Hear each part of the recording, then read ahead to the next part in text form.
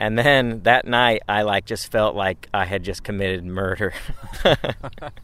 And I thought, oh no, God is punishing me. And he resurrected, he brought back this mouse to live. And I love visiting those places with Clutch because whenever I go to places like that, it's like a spiritual experience for me. And it's kind of hard to put into words, but it's like, I don't know, I feel like I almost sometimes make myself. Welcome to the Why We Hike podcast, where we explore the highs, the lows, and the whys for going outside. I'm your host, Ford Thunder Erickson, and boy howdy, that intro rhymed real good. Let's do some talking. All right, here we are. Me and my friend Clutch Lambert, who you may be familiar with because of this podcast. The second episode ever put out was with Clutch Lambert. But I think Clutch knows this. That was definitely the worst interview I ever did. No offense to you, Clutch. Well, there was a lot of people watching. Pretty nervous. Yeah, there's a lot of people walking around. I did a terrible job as an interviewer. I basically just started asking him questions. We were just standing there next to my car at this place where there's lots of people between the rivers gathering. And people are walking by like, hey, what are you guys doing? Oh, that's cool. You guys doing a podcast? Cool, I'll stand and listen. Taking pictures of us. If people were taking pictures, it was pretty terrible. And so I feel like I didn't quite do Clutch justice. And we just happened to be living in the Bay Area of California for this week, living in a basketball gym, long story short, working for California Survival School. And thought, hey, how about a little redemption, Clutch? You know? Oh, yeah. What do you think about that? I love redemption stories. It's going to be my comeback. Yeah. It's going hard today. Going hard, going heavy. Yeah, so we're sitting down in this, just a bunch of dirt. We were trying to find a place to sit on the edge of the bay here in the Bay Area, but can't see it right now. Just see power lines and dirt right now, so sorry, Clutch. It's all right. Looks like it's going bad already. It's hard to find some good nature in this place, so this is good. Yeah. And Clutch lives in Sacramento. Yeah, but don't tell too many people. You like it there? Not so much. You like the city? Not so much. Sorry, this is going real bad. Clutch, he lives in California, and he appreciates the nature of California, but he struggles in the city sometimes, you know? Oh, yeah. And I'm not really in the city. I'm kind of on a little family 5-acre kind of farm, but, you know, it's connected to everything. Yeah. I'd like to be further out. Uh-huh. Yeah. Sorry I'm making fun of you already, Clutch. But we wanted to talk about, you guys, if you haven't listened to this episode, go listen to it. You learn a little bit about Clutch. Clutch's one of my good friends. We've worked together a lot, teaching a lot of survival skills, lots of different stuff. And we're actually out here in California teaching basic survival skills to little kiddos of the Bay Area of California right now. And have a good time doing that. That's basically Clutch and I's entire relationship, is doing exactly what we're doing right now, sitting in weird places, usually on the dirt, and eating Pop-Tarts and donuts and talking about survival skills. That's not an understatement. That's very true. That's about 95% of everything we've ever done, ever. And I've enjoyed every time. Yeah, it's been fantastic. Oh, yeah. Don't want to do anything else. Oh, yeah. So he hasn't even really played basketball with me in the basketball gym that we live in currently. There's a bunch of people in there. Yeah, that's true. The janitor's walking around. The ball's kind of flat. Yeah, it's kind of hard to play basketball, but I just play by myself. Anyway, we had a good conversation the other day about killing animals. Oh, yeah. That was pretty interesting. Clutch told a story about when he was a kid, and it prompted a really good discussion between Clutch and I and Elizabeth Baird, who was with us at the time. Can you tell that story about something about a mouse when you were a kid? Yep. So this is kind of the story when I like to hunt now, but I was really turned off because basically my first experience hanging out with this kid was like my only kid I knew that was really into hunting, like growing up. So this is kind of before he was really inviting me hunting. But he came over to my house, and I was like this shy, timid kid, and he was just kind of like aggressive kid. But I guess we were friends, I didn't really have any friends outside of my own cousins, but he comes over and somehow we found and we caught this mouse. And then he's like, let's capture it. And I was like, all right, that's cool. And it's not like I loved mice or anything, but well, you'll see. And so we found, like, he's like, what do we put it in? And like I went to the garbage and I found like one of those like roast beef nets, like looks like a little fishing net, that the roast beef stuff sometimes comes in. And we put it in there. And then I was like, cool, we caught a mouse. Like, this is going good. And then he's like, oh, let's like put in some water. And I was like, oh, should we? And then like we went and there was like, it rained a lot and there was all these puddles on the property, pretty significant puddles. And he goes and he's like putting it under the water and like holding it down longer and like pulling it out. Kind of like giving it like water torture. Like yeah, a little bit of waterboarding. But each time he's holding it down a little bit further. And like my eyes are just big and I'm like, oh no, like we're torturing this mouse. And like he was having a good old time, like, oh, just like maniacally laughing. Yeah, and I was just like, I did not feel right about it at all. And so basically he held it under longer each time until it died. And then he was just like, okay, and like was basically like ready to throw it in the net, just chuck it. And I was like, well, should we bury it? Like trying to just like, that took just bravery, like saying that. And he's like, fine, we could bury it. And like out in my field there was a bunch of horse hoofs, in the mud, and when it dries, the horse hoofs leave these little holes in the mud. So we stuck it under there, and he just kind of threw it, and then I like kind of swept it under and tried to bury it really quick. And he's like, let's get out of here. And I was like, okay. And then that night I like just felt like I had just committed murder. How old were you? I don't know. I was pretty young. I mean, maybe 10. And I know, I don't know, I just felt sick. And it wasn't so much that we killed something, but it was that we slowly tortured it. And I don't know, I just felt terrible. So like that night I like laid down and I cried, and then I like prayed to God. I'm like, please forgive me for killing this mouse. Like I didn't want to do it. I should have stood up to this kid, but I'm just so shot, I was scared. And then so the next day, like I like woke up and I was like, okay, least thing I could do is go be right and bury this, like give this mouse a better like burial instead of just some mud hole out there. So I go out there and I look, and I know the spot, no doubt. And I looked in there and it was gone. And I thought, oh no, God is punishing me. And he resurrected, he brought back this mouse to live. And like, because it was tortured to death. And I guess I should have felt like, oh, it's still alive, like it's good. And instead I just felt like worse, because of like I felt like it was directly of my actions and my negligence of not standing up to this kid. And truth be told, it was not really buried, and there's lots of wild animals and coyotes that would roam through the field. So more than likely something came and grabbed it. But that was my first experience with animal torture. And yeah, like I said, like this kid later was like, let's go hunting. Like, I love hunting. And I was like, no, you're bloodthirsty and I don't want anything to do with that. Yeah. Clutch told us that story yesterday. It was really funny, but it was a good story. Because I can't remember exactly what prompted it, but because I had an experience maybe just last week, which like really small, but because we were talking about, you were saying like, because you're kind of sort of defending the kid, the murder kid, who was killing and torturing the mouse. Because it's like, it's just kind of what little boys do. And it doesn't necessarily mean they're like psychopath potential serial killers. Right.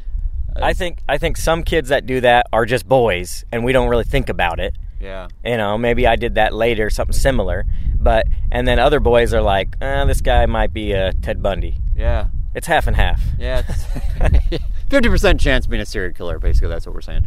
But no, I mean, like there's a little twinge of that. It seems like in a lot of boys, at least. That's all I can speak of, in my experience, anyway. And I know I had little twinges of that. I don't remember ever torturing mice or anything like that growing up, but little things like that. And I had an experience last week where we have a lot of ants in my kitchen in Salt Lake City. There's not necessarily a lot of ants, but there's just always like 3 ants, no matter what. Anytime you go in there, any time of day, if you just stand there and look around, you'll see about 3 ants. But you said they're not grouped together. They're never grouped together. They're just walking around. It doesn't seem like they're ever even getting into food or anything. They're just walking around on the countertops or on the wall. Always 3. It's really weird. That sounds like a spy thing. Like they might not be real ants. That's what it seems like, yeah. Anyway, so I just kind of got in the habit over the last year or so. Whenever I see them, I just smash them and kill them, you know. And but then I kind of feel bad about that. I feel like as I've gotten more, quote unquote, maybe more in touch with nature, I feel kind of bad sometimes if I think about it long enough. I'm like, man, that ant, it's a grown-up, full-grown ant. It's just exploring its world, and all of a sudden I just kill it, you know. And it's not even doing anything. It's just walking around. And when I think about it too long, then I'm like, gosh, but I don't want ants walking around all over my countertops, you know. So then it becomes this real crisis. And so a lot of times I'll just put the ants underneath like glass cups or glass jars and stuff. And I'll leave them under there for days. Sometimes I'll have 2 or 3 ants under the same jar, and I'll just leave them there. And then every once in a while, maybe I'll put a couple crumbs under there. And I'm like, what the heck am I even doing? It's like I'm afraid to kill them, but I'm just torturing them. And then kind of cap it off, I had experience last week when that happened. There was this ant near the sink, and I was washing dishes, and so I flicked the ant into the sink, and I was trying to wash it down the drain with the water. And it was a really resilient ant, and it climbed out of the water and started climbing back up the sink. And so then I took the little dishwashing wand and kind of, pressed on that so all the soap suds were coming down, and started washing the ant back down the sink again. And I was having this weird moment where I was just seeing what the ant could survive. And I had this moment where I was like, whoa. I just kept watching this ant struggle and then get out, and then I would do something else to it. And I was like, man, this is like what I would do when I was a little kid. This weird fascination with what this ant can go through. And I didn't feel like a murderer at the time, even though that's exactly what I was doing, even though it was just a little ant. But had this sort of, it's more like I was kind of fascinated by the ant and just watching it and seeing what it could go through and how it moves. And I'm like, man, it's in a terrified moment right now. But I'm just having a jolly old time watching it struggle. And it was this weird, twisted moment where I was finding joy in something's suffering. And I was reminded of that when Clutch told that story. And so we were just talking about animals and stuff and, hunting and all these kind of things. And how do you come to terms with that?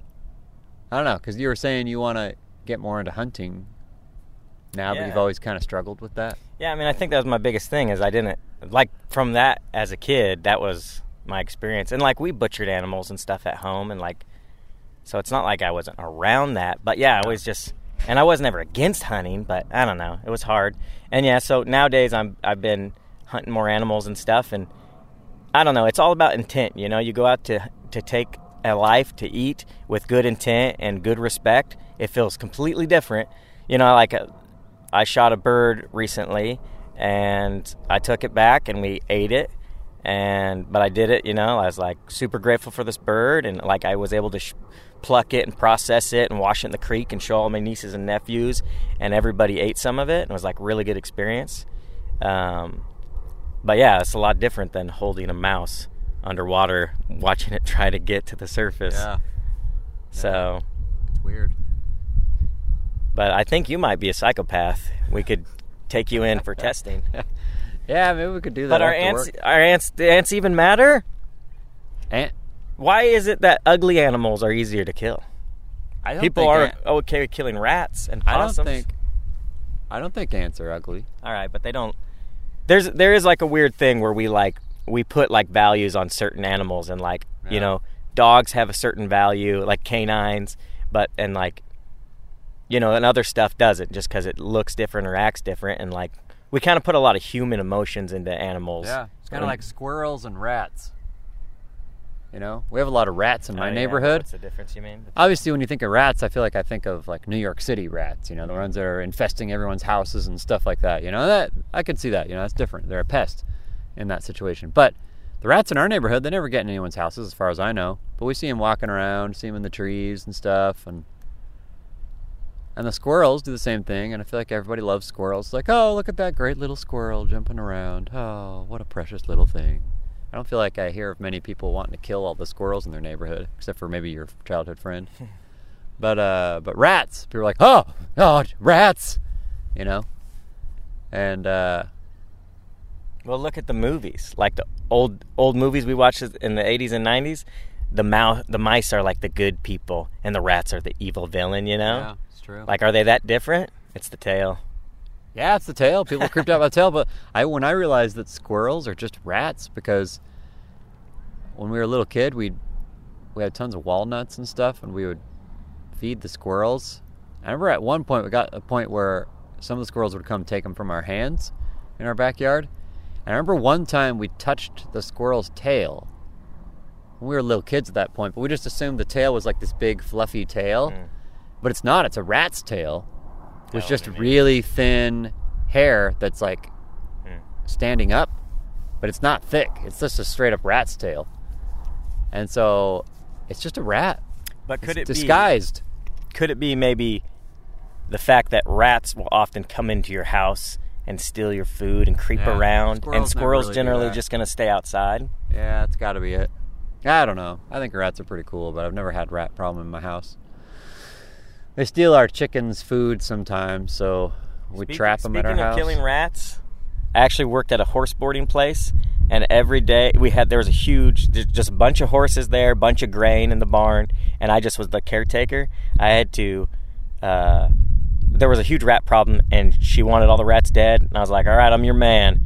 And I set up so many rat traps and glue traps, and I killed a lot of rats, like significant amount. And it was easier. This was a later time in life, and I definitely got some rats on the glue trap that I had to come in, and as they screeched, I had them hit them with the shovel. Oh, jeez. Oh, gosh. And then I would just throw them out in the pasture and watch the rat corpses stack up. Oh, wow. Today, I feel like we would have brought some primitive skills friends over, and we would have probably harvested those dirty ranch rats and at least tried one. Try to make like some gloves out of their skins. Yeah. Huh. Well, yeah, it was just a conversation we had earlier that was interesting. Had to do with nature, sort of. And I guess one other thing I want to talk to you about, Clutch. Sure. We talked about in your first interview about how you love going to, you love ancient archaeology. Oh, yeah, let's dig some stuff up. Yeah, you like to find ruins and stuff like that. And it's you talked about how it's kind of a spiritual experience for you. Sure. And Clutch and I had the opportunity to go visit some cool ruins this last winter in the Superstition Mountains in Arizona. We won't tell you where they are because we don't want them to get overrun by people. I guess I just kind of told you where they are, but Superstition's in a big place. If you could go find them, then you're allowed to look at them. Yeah, they're hard to get to. I've been wanting to get to these ones for years, but I just haven't been able to because they're pretty remote. And Clutch was in town. I know he likes that kind of thing. He's also got a truck, so he can get on some of those roads that I can't. So I used him for his truck to get where I wanted to go. And for Clutch, what? I was just saying I was okay being used that way. Yeah. Good. But we went out there. What was that experience like for you, Clutch? This place was incredible. So we've seen a lot of ruins, but this place, a cave in the rock and really complete ruins, really good roof on it, which was really cool. Part of the roof was torn open a little bit so we could actually see the construction of it. But just seeing ruins that are that complete, that were 700-800 years old, I don't know. It's just crazy to imagine people living there and trying to imagine what their day-to-day life was, but then be able to pick up the evidence a little bit and kind of see, where they might have got their water, where a little bit of remnant of old corn cob, stuff like that. I don't know. It was profound. Yeah, it was awesome. And then just kind of scouring. We didn't have a lot of time. We wish we would have kind of backpacked in there. We just made a day trip. We ended up hiking, kind of bushwhacking in the dark, getting our way back. But we wish we would have camped out there because kind of exploring some of the other caves around there, trying to look for different things. And it was cool to go up to this other cave that was kind of near them, just to see if there's anything else up there. And it doesn't look like there was, but then the closer you look, we could tell that there was pictographs on the wall. That was a really cool moment for me, to just, at first glance, like, it's just a little cave, nothing in here. And then you look closer and you could see like these little shapes of drawings on the wall. There was animals and people and all kinds of things on there. And it also looked like there might have used to be some kind of natural spring in that cave, because there was a lot of green plants growing right there, some little trickle. And so there probably was some kind of spring or something that they were also drinking from, which would have been amazing right there. And it was a cool experience to be able to see the reeds and things that they used, like the thatching and the roof was still there. And who knows how old, like Clutch said, maybe 800 years, maybe older, 1,000 years old maybe. And those reeds are still there in the wall. And people chopped those down from down in the canyon and brought them up there. There's just something really cool about that. And I love visiting those places with Clutch, because whenever I go to places like that, it's like a spiritual experience for me. And it's kind of hard to put it into words, but it's like, I don't know, I feel like I almost sometimes make myself separate from ancient people, like almost like they are aliens to me. Like we live completely different lives, like we don't see things the same or anything like that. But being in a place like that, it humanizes them and makes them really real. Yeah, when you see where they potentially drank and ate, literally finding little remnants of food, and where they cook their fire, definitely makes them more real. Yeah. And then it definitely connects you. Like, you feel like, I mean, we're all one people. We all came from the same place. We just like to fight each other and, divide. Yeah. We divide ourselves in every way. But we really are the same place, and we do have those same shared, background as those people. Ours was just further back. When you stand in those spots where they lived, you're seeing what they saw, They saw this spot that was like, this is a beautiful view. This is cool. And let's build something here. It makes them look like they had a pretty good life. Like, obviously, we don't know what kind of turmoil.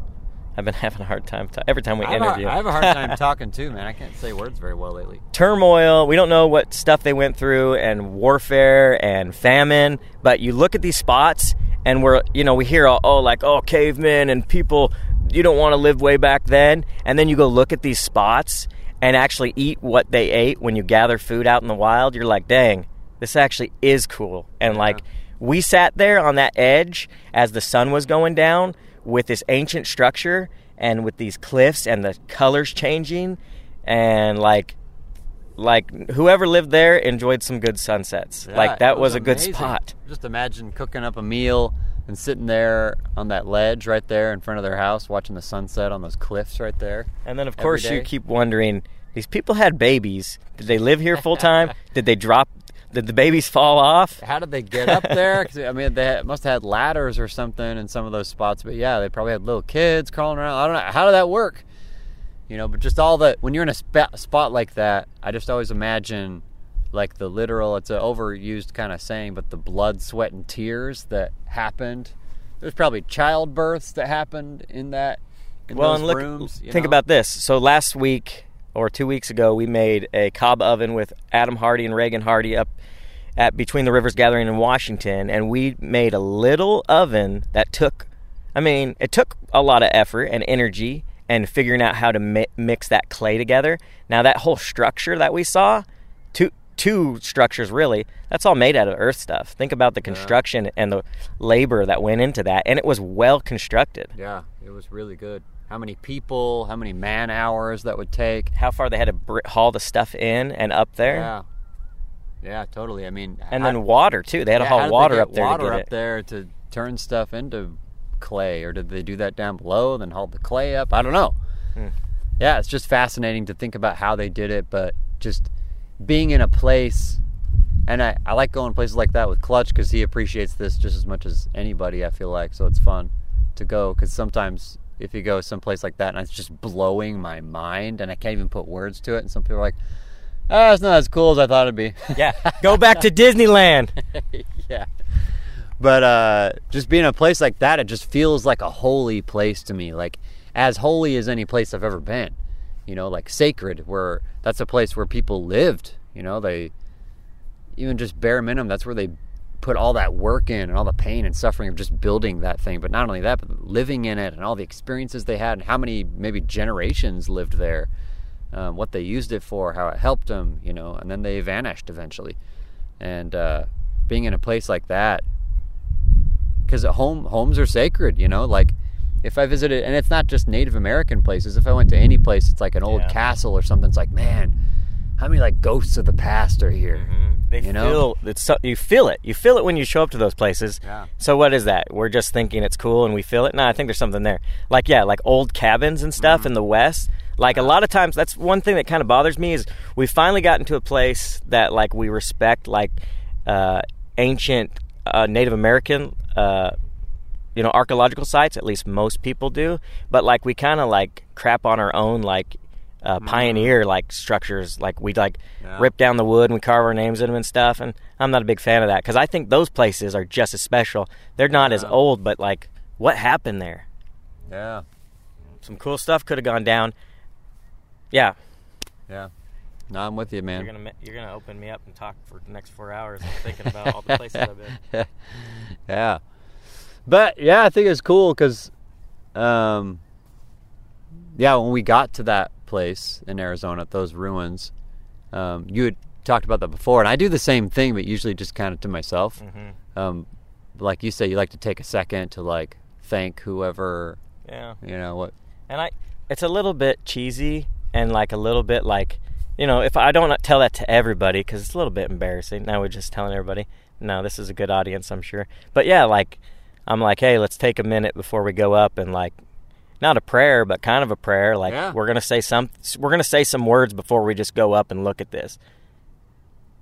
Yeah, and I thought it was cool because I do that usually if I'm by myself. But if I'm with other people, even if it was with you, and I know you do that kind of stuff, I wouldn't really do it. I'd maybe just do it in my head. And that's why. But you're the one that brought it up, which I thought was cool. You're like, oh, because I was just walking up there, and you're like, oh, wait, can we say a few words? Yeah. And I thought that was awesome. That was cool. I do it with other people, and definitely they're like, all right. How many hippies you been hanging out with? Yeah, that's why I think it's cool. When I visited those ruins up above Pine Creek in Arizona, where we go Anasazi. Yeah, I want you to go up there because that place blew my mind. It was a lot cooler than I thought it'd be. It's up on this cliff overlooking this really, really awesome place we spend a lot of time at the Anasazi Foundation. At Pine Final D, if any Anasazis are listening. That's why I'm ashamed, because I've been there so many times, but I've always been wrapped up. Yeah, well, it's hard when you're busy and you're working. It's hard to get up there. I just got fortunate a couple times that I could. And I went up there, and that first time I went up there, I was just blown away. Because they're literally up on this cliff overlooking this amazing place with all these incredible resources down there. This creek and all these trees. It looks like, all these mesquite trees. It almost looks like it was farmed. Like maybe they planted those back in the day. I don't know.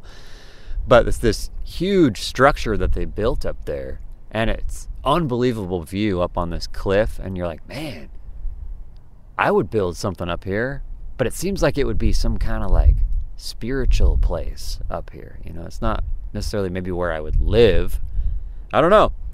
That's just the feeling that I got when I was up there by myself. I was up there forever.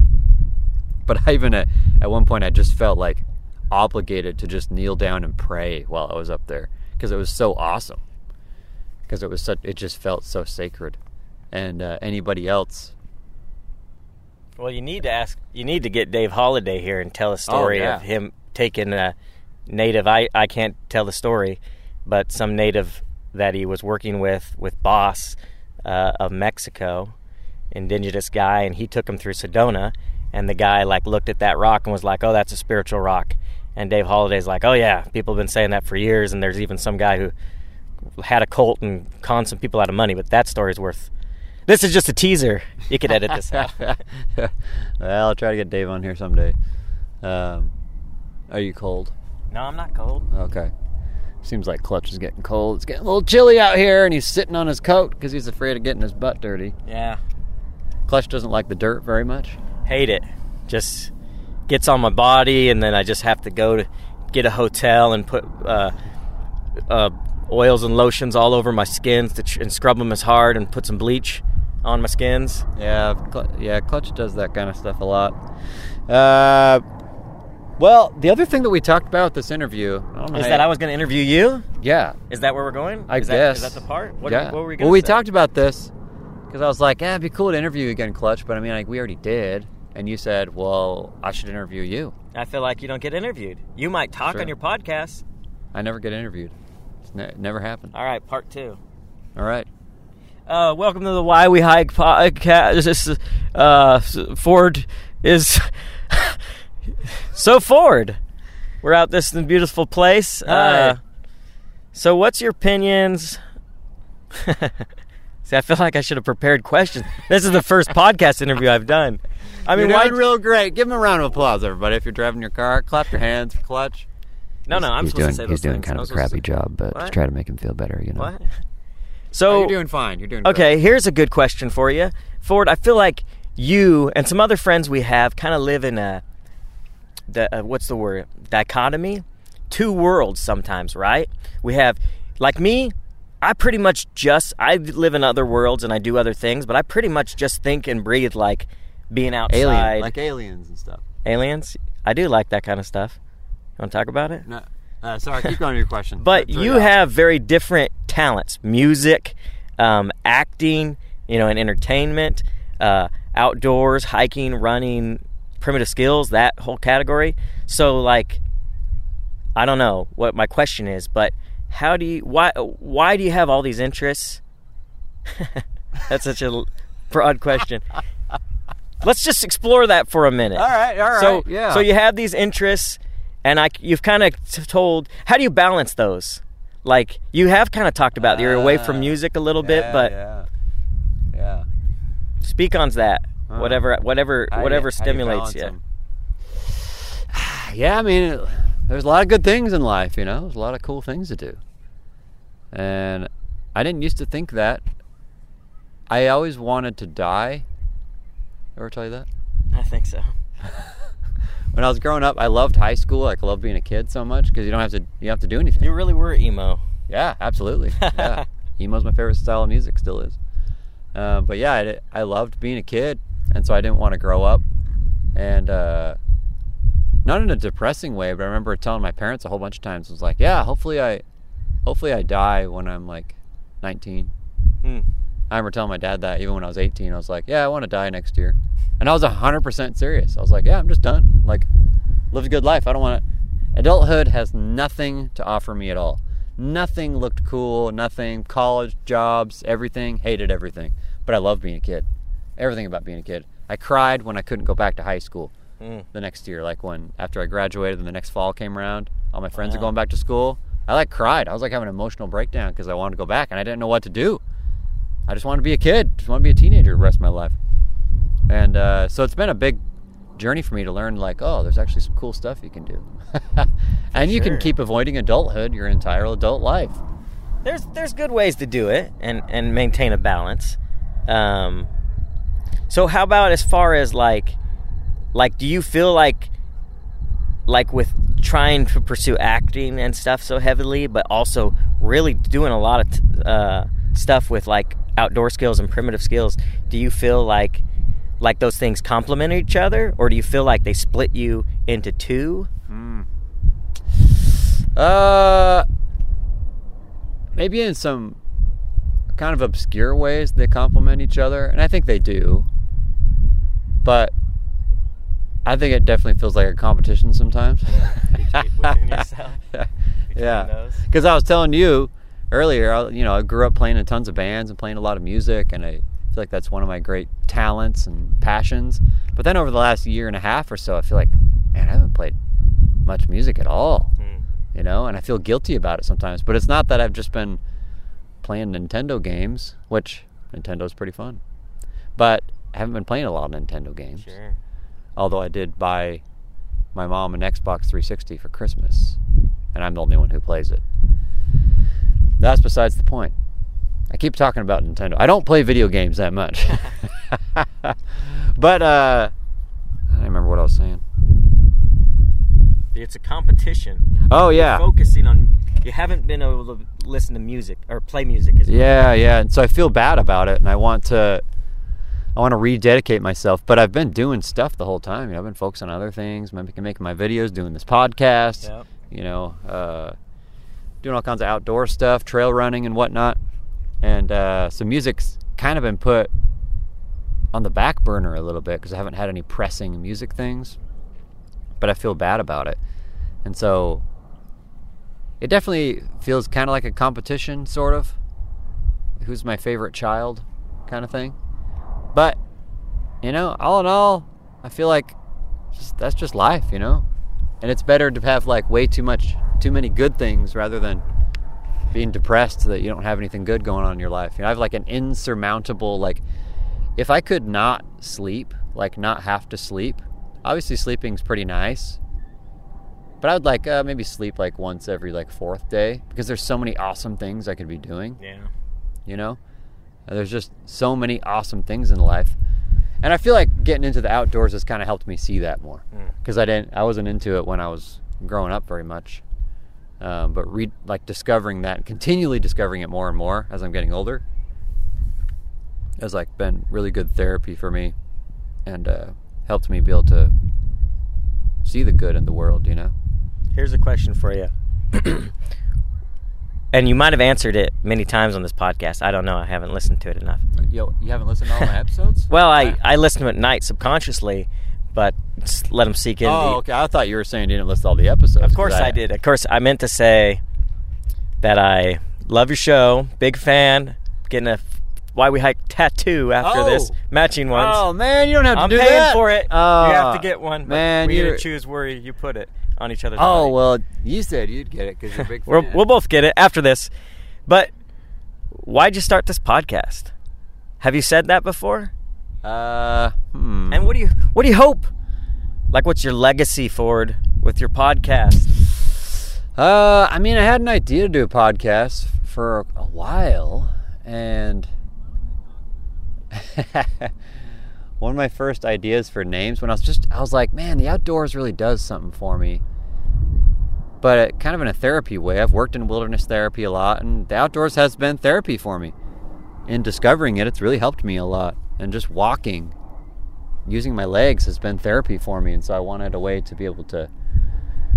It's made a big impact on me. And so I wanted a podcast that explored that side of it a little bit, because I'd listened to some other outdoor podcasts and they just weren't quite feeding my soul, They're talking about some good stuff, like practical things, oh, this backpacking trip is really cool. This is how you get permits. Oh, this is my favorite kind of backpack. All that kind of stuff. It's nice, nice, useful information. But I'm like, I don't know. That's not really why I go outside. I go outside because it does something for my soul. It moves my spirit and makes me a better person. Helps me process life. And I know it's like that for a lot of people, and so I want to make a podcast about that. We went, did this cool trip in these mountains, and this is what we felt, or we had this terrible experience that was so miserable and it was funny, but this is why we still think it was a good trip, kind of thing like that. That's what I want. I want to feed my soul, and I feel like I didn't really find that anywhere, but I just couldn't quite conceptualize what I wanted to call it. And I remember I was in the Taco Bell drive-thru, which most inspiration comes at a fast food restaurant. And for me, it's at Taco Bell. I was in the Taco Bell drive-thru and it just popped into my head, Why We Hike. And I was like, oh, that sounds pretty cool. I like it.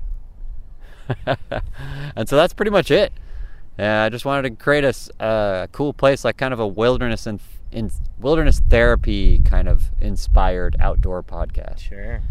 And just a place where people can kind of get inspired to go outside more and then kind of look inside themselves, the experiences they've had outside, and help them process it a little bit, and just to get to know Mother Nature a little better. And I definitely know a lot of people that I talk about my experiences being outside, and they say like, oh, that's really cool, and that sounds like, you know, they're talking about this deep connection stuff. Like, that sounds like stimulating, it sounds invigorating and spiritual, but I don't really like, you know, I'm out of shape, or I don't like being uncomfortable. Yeah. But being uncomfortable is so important, and it really does, like, I don't know, it helps you so much. It helps you so much, and in a spiritual way too. So I think your words could help. But yeah, like, having told my stories to people, they might not do the things like the backcountry stuff or the, you know, sleeping on the ground without modern gear, but they definitely are going out just into parks more and stuff like that. Yeah. So I think it helps. Yeah. But you're kind of preaching to the choir with your podcast, I think. from the people that I know that listen to it. But I mean, it's good. It's just, you know, people go to church every week. Yeah. And it's not really like I'm trying to get my podcast to people who aren't interested in this stuff. You know, it's the kind of people who are interested in this stuff. That's why they listen to it. You know, it's like, sure.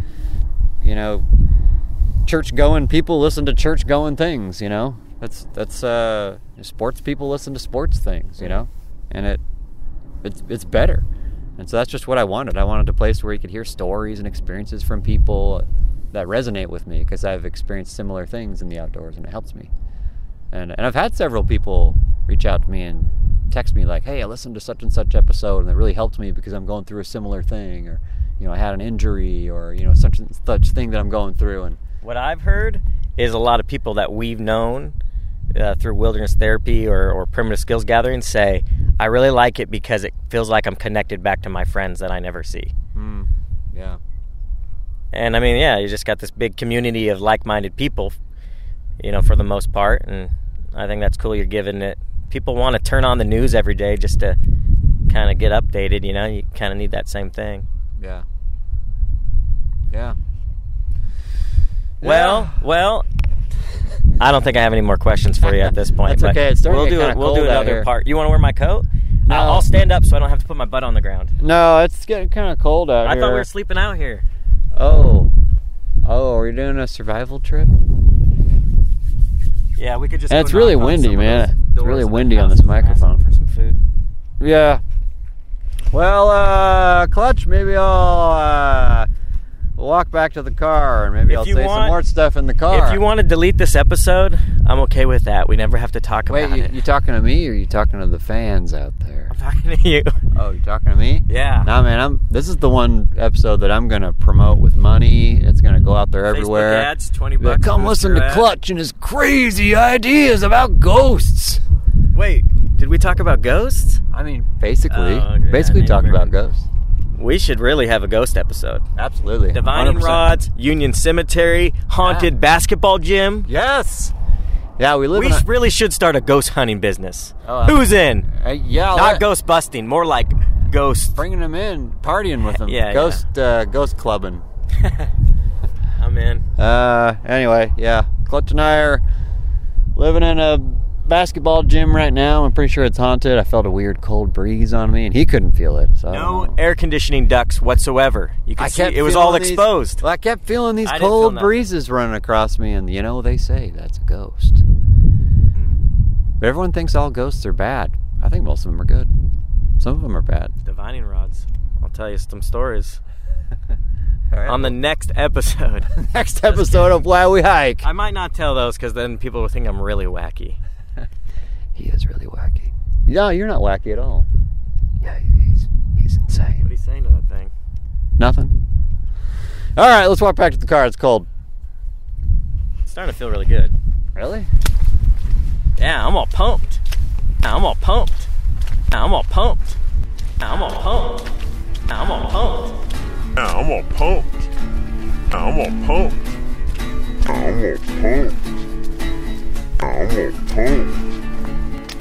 I'm all pumped. I'm all pumped. I'm all pumped. I'm all pumped. I'm all pumped. I'm all pumped.